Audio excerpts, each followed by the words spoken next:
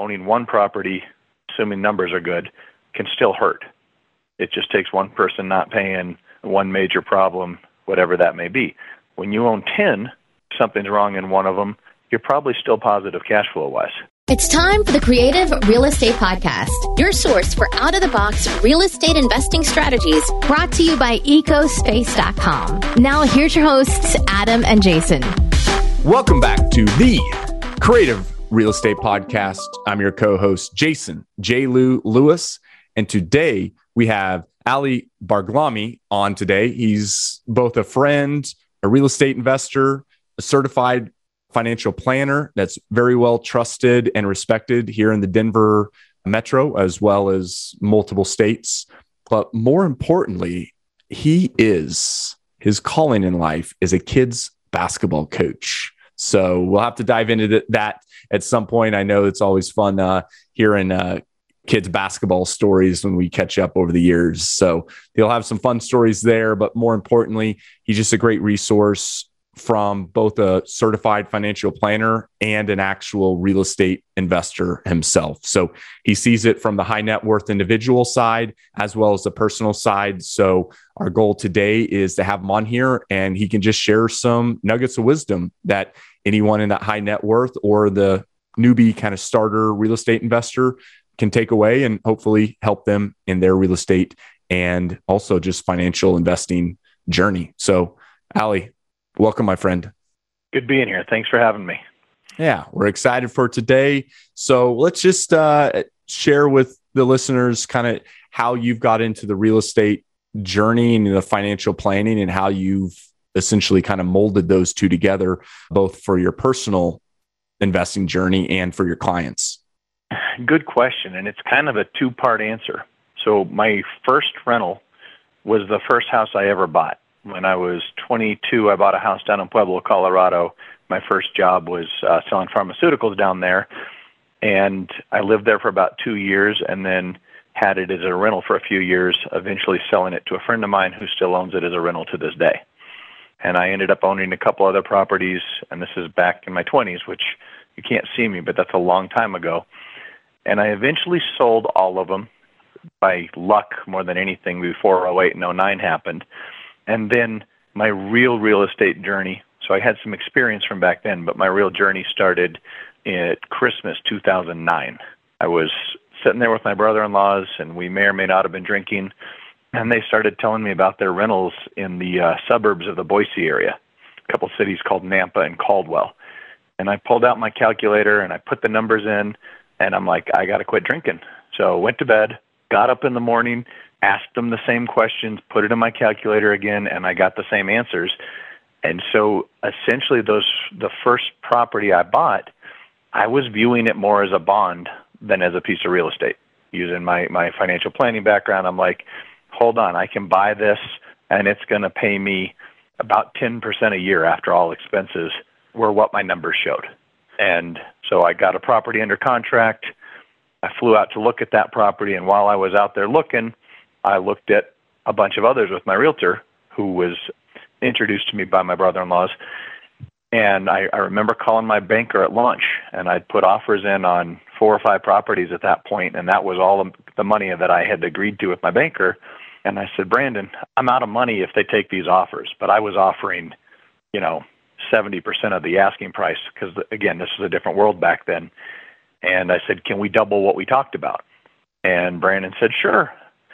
So I put offers in all afternoon as well. And I remember my realtor, a guy named Creed Herbold out in Boise, saying to me on the first offer I made, I can't take that offer, Ali. That's insulting. And I said, Creed, what's the worst thing they can tell us? And so I don't remember the exact numbers, but I think they were probably asking 70 or 80 on the property, and I offered around 50. And continued the rest of the day. That was how all my offers were. But all these houses were deserted and they were bank owned. And so I remember about 2 weeks later, I got the first phone call from Creed, and he said, hey, you are not going to believe this. They took your offer. And every single property, no matter what I offered on it, over the next 2 weeks, I got a call from him, and I got it for whatever I offered, which when we think about the real estate market today, people don't even believe me when I tell the story. For sure. I mean, no matter which city you are, especially here in the Denver metro, your escalation, what you are willing to escalate it above your actual offer you submit, is those entire houses. The value of those houses, you're willing to just pay over the price that you submit, which is probably already above asking, which asking is probably 10% above any other recent comp. So it's just crazy. We were talking about that last weekend. I was like, our escalation is essentially what a house would have sold for 10 years ago. And I hate to go back and it's like, 08 and 2010, because it is a different era and it's a different time. But it is one of those that it's shocking that you could have bought a house for what our $50,000 to $200,000 over ask escalations are today. Only 12 years ago. Think about that. Yeah. And it's such a different world.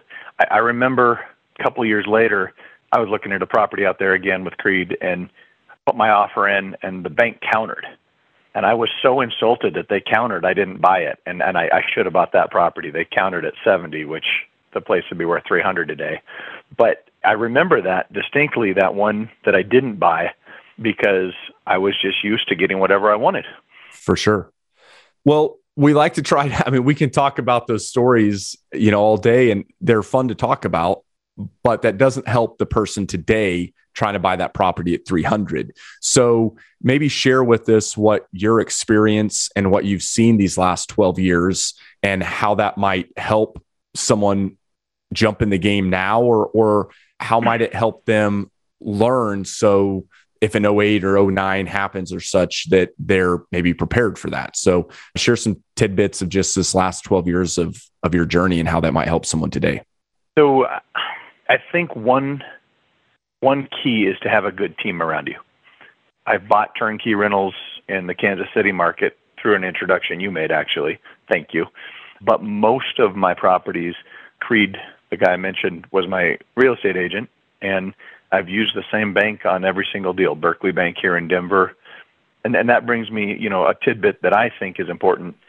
You should have a relationship with a bank. Mm-hmm. Most people, they get something under contract and then they start looking for money, or maybe they have a pre-approval letter and they've just shopped around based on rate or things like that, and they don't have a relationship. I can go to Brandon at Berkeley Bank and say, hey, this is what I want to do. And he almost always says yes.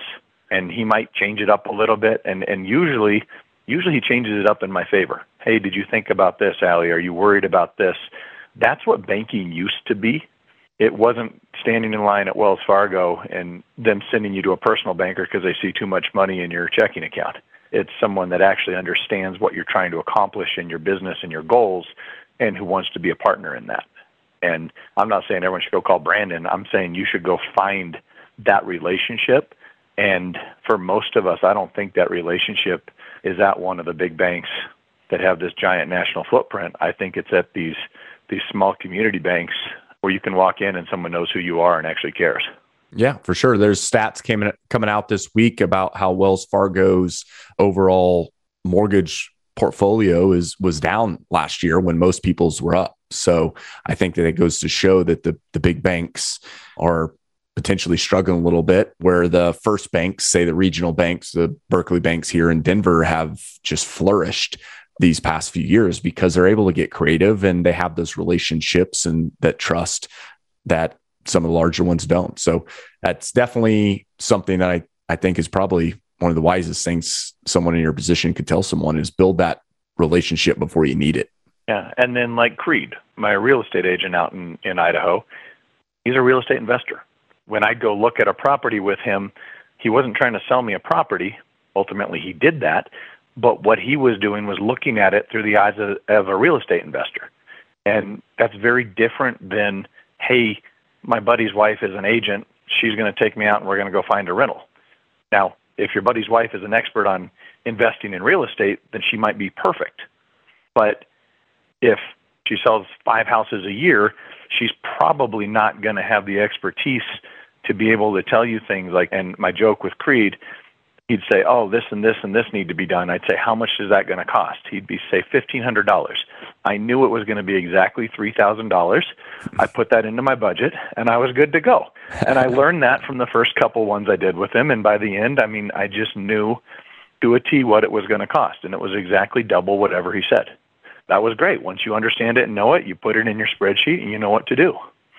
Yeah, I like that. Now, the double factor that you understood that and accounted for that from the beginning, because that definitely is something I see realtors and just anyone, even myself, I under budget just in my head, everything. And when you really put it down to pen to paper, you're like, ooh, yeah, that's 2x that. So I'm dealing with that on a 5-unit right now. I undershot. We close next week on it, and I'm diving into the numbers a little more. And I'm like, might have shorted that one a little bit. So, but part of it. So, you ever go back and look at your numbers later on old deals? Man, I would absolutely. I love, it's the biggest kind of like spread of anything that I do in my real estate kind of investing career is how much I love something to how little I do it. By far, that is data. I absolutely love data. I love seeing numbers, charts, but it is the least thing that I spend my time and energy on, simply because I'm on to the next deal. I'm looking at the next opportunity. I'm, reactionary to the market, both our brokerage company, our investment company, our property management. We're just growing. So I'm just very reactionary. But man, I would love to have looked back, analyzed all of our flips, the ones that we missed out on. You talk about that one that you passed because they countered. Like, I would love to have a spreadsheet of just all of those. And every year, one of my VAs is just going to Zillow or wherever and just kind of like throwing in estimated and just track that. So I have that for the next potential what if. So anyway, you can see that I just kind of went on a little rambling tangent of data when you asked that, because every day I wake up and I'm like, I'm going to build more data. And then a deal comes up and squirrel chase again. Yeah. So when we talk about data, I've gone and looked at it, and it's usually scribbling somewhere, right? I don't have like a system to really track it. But over the years, I've kind of come to some numbers, and some of these you'll find in books, and some of them, maybe my numbers are a little off, but I just look at them. And I always go back to the old school 1% rule. Get 1% of the purchase price in rent every month. That is becoming more and more difficult unless you're willing to go put in some sweat equity to make it happen. It's just about impossible on a ready-to-rent property in an area that you'd want to own it, from what I've seen. But I always look at that one. I always look at my operating expenses and assume they're going to be 40 to 50% without debt service. And, the newer the property, the lower that might be. But we were talking about this earlier. I'm a passive investor, which there's no such thing. But the older a property is, typically the more expense you're going to have on it, in my experience. So those numbers, if I can start with those, knowing the purchase price and what the rent is probably going to be, I can eliminate a lot of properties before I even start looking at them. Yeah, for sure. That 1%, or if you're doing a basic GRM, if you're not quite at the point of underwriting and analyzing with a cap rate, a good entry level, easy off the cusp type of thing is a GRM, gross rent multiplier. So very similar to kind of the 1%. And that's the 100 GRM, meaning it's going to take 100 months to equal that property. So if you got $1,000 a month and you're purchasing it 100,000, that's a 1%. Or you look at it, the 100 GRM, and we're seeing that was stuff you could buy here in Denver and different places pretty easily. I was buying in Kansas City at a 65 was my average GRM, way even less because I was buying off market with the value add of it. But we're seeing now that 150, 175, 200 GRM. But again, it's just where we are in the cycle, and you get the private equity money and the amount of people that have made money and done cash out refi that need to place that capital, and their cost of capital is 3%. So they're okay with a 4 or 5% return. So, because they're still making money on their money, otherwise that they wouldn't have. So what's your belief as a CFP and investor yourself about how to advise someone that 1% or 100 GRM isn't around anymore? That's $1 million question. A lot of my clients come to me with a deal and say, what do you think? And their idea of cash flow and mine are very different oftentimes. I see a lot of people that are like, oh, this is going to cash flow $200 a month. I'm going to buy it. And if I buy 10 of these, I'm going to make $2,000 a month. And then you start going into their assumptions, and they're razor thin. They're not factoring in vacancies. They're not factoring in problems. They're not putting in enough to replace the things you know you're going to replace over time, and as well as the things that just break. And you own real estate. You know the more properties you own, the more bills you get every month. And hopefully those bills are way less than your gross revenue. But when you have that slim margin and things start to go wrong, not a lot has to go wrong for you to be in a whole world of hurt. Now, if you have those 10 properties generating $200 a month and all of a sudden 3 of them are empty, you've got the rehab on all 3 of them, you've got to put another renter in all 3 of them, you might have eviction costs, you have all these things all at once, you might generate $20,000 in expenses in that 1 month. And you're making, in that example, $2,000 a month. You just wiped out the entire year's potential profit on all the properties. And it could be worse than that. We've seen that. The one thing I say is I've never seen anything wipe out more people than real estate. And it shouldn't. If we invest properly and don't over leverage, it should be one of the safest investments out there. But I see people get out over their skis and there's no recovering.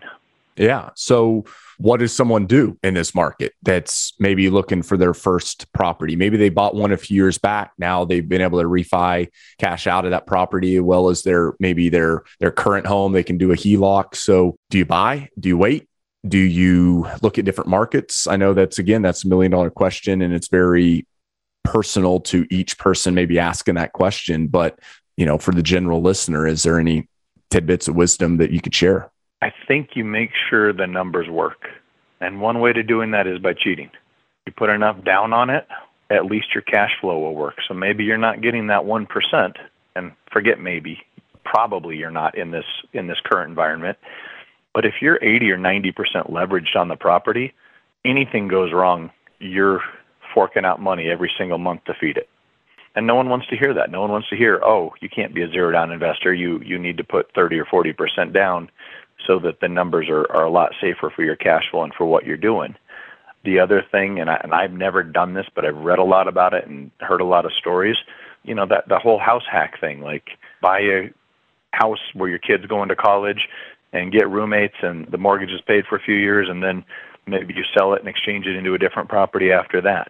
Maybe you buy a duplex and live in half of it. I mean, there's a lot of things you can do to give yourself a better shot. And I think the hardest thing about real estate is the first couple properties. Because if anything goes wrong in them, there's nothing to back you up. Owning one property, assuming numbers are good, can still hurt, right? It just takes one person not paying, one major problem, whatever that may be. When you own 10, something's wrong in one of them, you're probably still positive cash flow wise. Yeah, for sure. Cost average, and that's a powerful thing when you get several of them, just because you can kind of rob Peter to pay Paul. But if you only got one, you can't do that. So I think that is something to really look at, making sure that first one you buy, maybe you do put that 30 or 40% down. So that way you do have that cash flow and that what ifs covered. And then you build it from there and play the long game. So going back, it's been in my head since you've said that you underwrite at that 40 to 45, 50%.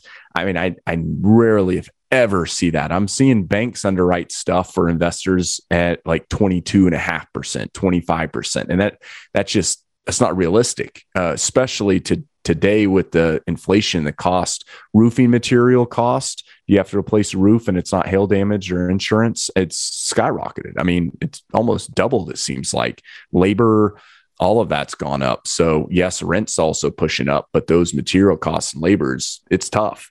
So then if you're at a $70,000 to $150,000 house and you're $200 or $300 margins, it definitely is a scary spot to be in. So, but it's so sexy right now, Ali, that like everyone wants to get in. I mean, and I love it. I love the fact that real estate is such a hot topic right now. But it also scares me because I was on those phones in 2008 with older gentlemen crying because they were going bankrupt and losing everything because they had put it in real estate that can't go wrong, So it's interesting to talk about these with someone who's on the financial planning side and the real estate side. So before we cut to break, what'd be your other one tidbit you'd like to share, words of wisdom from that kind of combo financial planning side? So I'm going to talk about crypto for one moment, which is unrelated, but you struck a chord when you said that. Everyone calls me asking about Bitcoin when it's at 80,000. Nobody calls me when it's at 20,000. And with Bitcoin, I can see this because it goes up and down so hard and so fast. Real estate's much slower. And the analogy that I heard years ago at a conference that has always stuck with me, that, when you're in the market and it tanks, you can just take your lumps and find out what happened to you. But when you're in real estate, you can see the problems coming, but there's nothing you can do about it. It's like having your feet in cement and watching the bus come from 3 blocks away that's going to run over you. You know it's coming, and there's nothing you can do if you put yourself in a bad spot. And that always struck a chord with me because it's true. By the time you see the problems, it's too late to get out, but your punishment isn't coming for another 6 or 12 or 18 months. And so, you got to be careful because most of us are using debt to manage this, and debt is the thing you should be the most scared of in the world, in my opinion, because it can just crush you if you don't use it wisely. I like it. So what would be the tip to use it wisely? I know that that's, again, open-ended question, but what would be your experience share with what you would tell someone? So one simple example. Let's say you're debating and you want to be a real estate investor and you say, should I do a 30-year or a 15-year mortgage on my personal home? Okay, a little outside of just the real estate side. Well, if you're going to be a real estate investor, I think you do the 30-year and maybe make the 15-year payment.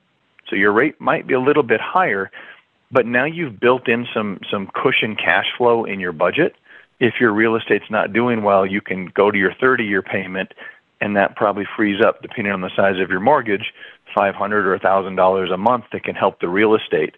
So that would be an example of how do I use debt intelligently, right? So that your obligations are as low as possible, but maybe you overpay those obligations in order to make sure that things work. Does that make sense? 100%. I mean, we've asked that 2 times. That came up with clients last week of which route they should go. And because there is a significant difference. They see that rate difference at 3% versus 3.5% on a 15 to a 30. I mean, sometimes it's half a full point. I mean, it can be substantial. So they're just like, man, and they run that number, but they see that that's what it's costing them per month. But then they don't run what would cost them if they couldn't make that mortgage payment if an 08 or a COVID hit and things went the opposite direction than they did. That will cost you a lot more than $200 or $300 a month. That will cost you $20,000 or $30,000, whatever your down payment plus potentially any delta. So, I think running the what ifs for both scenarios, both what it's costing you now and the opportunity cost and the big hit if things go south. But that's a tough thing. Most people don't want to look at the what ifs of it. That's not the fun and sexy thing of real estate. It's fun and sexy to look at the Bitcoin at 80,000, not at if it goes down to 20. Yeah, and then you keep striking chords with me on things that sound unrelated. Having enough in savings. You can weather a lot of storms if you have 6 months of all your expenses in savings. I don't like to be more than 6 months, and I typically don't recommend that to clients because there's an opportunity cost on that money. So that next level should be something that's hopefully growing. But I think what was the study? The average American can't handle a $1,200 expense. Unexpected expense. That's horrifying. And if you're going to be a real estate investor, which is hard, right? I'm telling you got to put a whole bunch of money down. And then I'm also saying you got to have a whole bunch in the bank to be safe. But if you don't do those 2 things, everything's got to go right or you're in trouble. And if you do those things, then you're grumpy, right? The money's going out the door and you don't like it, but you're not losing a property. You're not losing your shirt. You're getting through it. And then you're rebuilding once you get through it. Yep. I like that.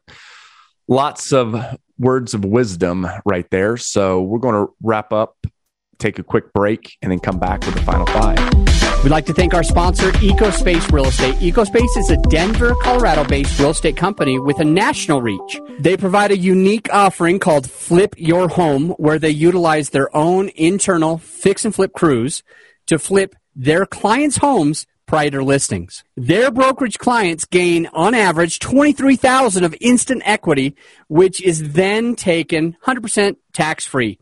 If you'd like to learn more about gaining additional tax-free equity in your home prior to listing, then please visit ecospace.com. We're back from break. Ali Barglami. Yes? Barglami. Much better. All right. You guys are probably going to get annoyed that I've tried saying his name as many times as I have. So, all right. So we're going to jump into these, trying to run these a little quicker than normal because there was so much bits of wisdom on the first segment that we ran over a little bit. So first question is, what's the most creative real estate deal that you've been involved in or one of your clients have done? Gosh, sorry, you got me at a loss there. I try not to be too creative. Those ones scare me, and those are the ones where you can really make a home run, right? You can add a lot of value. I've seen guys that add bedrooms and figure out how to make a 3-bedroom into a 4-bedroom or add little things that make a huge difference. I do have a client that does short-term rentals, and I'd call him the most creative, I guess. He goes in and just makes them beautiful, like Xboxes and pool tables and all kinds of stuff, and he finds them in areas that you can't have short-term rentals. He doesn't do short-term rentals where he's not allowed to. He finds the exception properties that are able to be short-term rental, and then he makes them really nice, and he's been killing it. So I'll use his example because mine was lame. No, I think that knowing you and knowing your personality and everything and being a certified financial planner, not being creative is a great answer. I mean, because it's a safe long-term bet of play your cards the way they're supposed to be. So with that 30-40% down and accounting for 40 to 50% OpEx, you never can say you can't go wrong, but building the 6 months reserves and doing all that and playing it safe is a great strategy for the right person. Not everyone should get creative. I love house hacking. It's built my entire real estate portfolio off of that, but it's, I was a different point in life and didn't have kids and didn't have a lot of things that others do at that time. So I could take that risk. So I like that. The answer is going to be, don't get creative, play it safe. How's that? It's a good way to make money long-term. I like it. Safe and steady. So something about a turtle in a race or hare in a race or something like that. There's some bit of wisdom that could be shared if I remember the analogy there. And then the next one is, where do you kind of see the market? We used to ask, where do you see it in 5 years? But given how kind of unique the opportunity or the market is right now, where do you see it in the next year or so? We've got a convergence of things going on right now. So I could cheat and tell you what the Wall Street Journal said. And, they're expecting modest appreciation with interest rates moving up a little bit, but that being tempered to some degree with inflation coming down and more inventory coming onto the market. I'm thinking about it a little longer term than that. And I think the interest rates are going to have a dampening effect on a lot of asset classes, but particularly real estate, because as you know, most of us buy our real estate based on what we qualify for or what we can afford. And if an interest rate goes from 3% on a 30-year to 5% on a 30-year, that doesn't sound like a huge move. That's a 40% higher payment. For every $100,000 you borrow, instead of $3,000 a year, it's costing you $5,000 a year. And that will, I think, cool down real estate to some degree. I don't think it's going to crash it by any stretch of the imagination because we don't have enough inventory for everyone. So I'm hedging my bet on my answer. Hey, 40%, if that does happen, that will have an effect if your margins are $200 or $300 a month of cash flow. So everything else being the same, that offsets at $200 or $300. So that property no longer makes sense. And if you're in fixed rates on it, you're fine unless you need to sell it. Because now the buyer may not be willing to pay what you paid for it because the cash flow is not there. Yep. Yeah, it'll be interesting to see. I'd like to actually do a full episode on the history of what they term rate lock, that just people don't sell a property or they don't move simply because historically when interest rates go up, they don't want to lose that rate. Historically people moved, sold their home and didn't keep it as a rental. Now you're seeing a lot of people. That's why one of the lack of inventory is so many people want to be an investor and they keep their first house, that first house hack or that starter home when they buy their move up. So, they're already keeping those, but the few that might sell might not because of that rate lock. So definitely think that will have an effect positively and negatively on the market. TBD. It's such a unique market that we're in. So another question we like to ask is, what's a way that you like to give back to the real estate market and your clients and such that have treated you so well over the years and your success? So right now I'm serving as the treasurer on the Home Builders Foundation board here in Denver. And for those who don't know, Home Builders Foundation goes in and they help make a house accessible for someone who, whether they have a disability or maybe they're aging in place and need a ramp or a bathroom remodel to be able to get in and out of the shower, things like that. So I've been done some work with them for years, but they asked me to be the treasurer, and so I'm doing that. You're the money man, so you're a good fit for that. So appreciate you doing that and being involved in that organization. So the other is we just like to put in here what's the best way for people to contact you. So if they want to reach out and learn a little bit more about your financial planning, or you're just investing in the Kansas City or Boise, Denver market, what's the best way for them to reach out?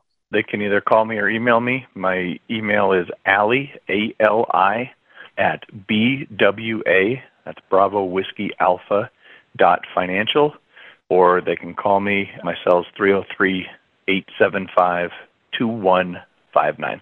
Excellent. We'll throw that in show notes. And one, actually, the question I did skip over on accident here was, what's one piece of content, article, anything out there that you think is really great for someone to dive into today to help them in the real estate journey, wherever that might be? Is that a certain podcast or a book or such out there? I really like Brandon Turner's books. He wrote a book, I think it's the book on rental property investing, and him and his wife wrote another one on managing rental properties. They're on Audible. I recommend them to clients who are interested in doing this all the time. I think he does a really nice job of explaining the pros and the cons of real estate. Not you're going to get rich overnight, but instead a lot of the things, the principles that we talked about today, I would attribute to reading his books and kind of applying a lot of what he recommends. Excellent. Well, we got your information in the show notes for people to reach out to you. So it's been absolute pleasure diving in, and we'll have you on here in the future and see if those expectations you've set for yourself in the market come true, and we'll see where the journey takes us. Thanks, my friend. Great seeing you. All right. Well, as always, my friends, my listeners, until next time, think outside the box. Thank you so much for listening to the Creative Real Estate Podcast. And if you got value from this episode of the podcast, please take the time to leave us a rating and review on iTunes. Give us a written rating and a review. We'd really, really appreciate it. I'm going to let you go, but until next time, think outside the box.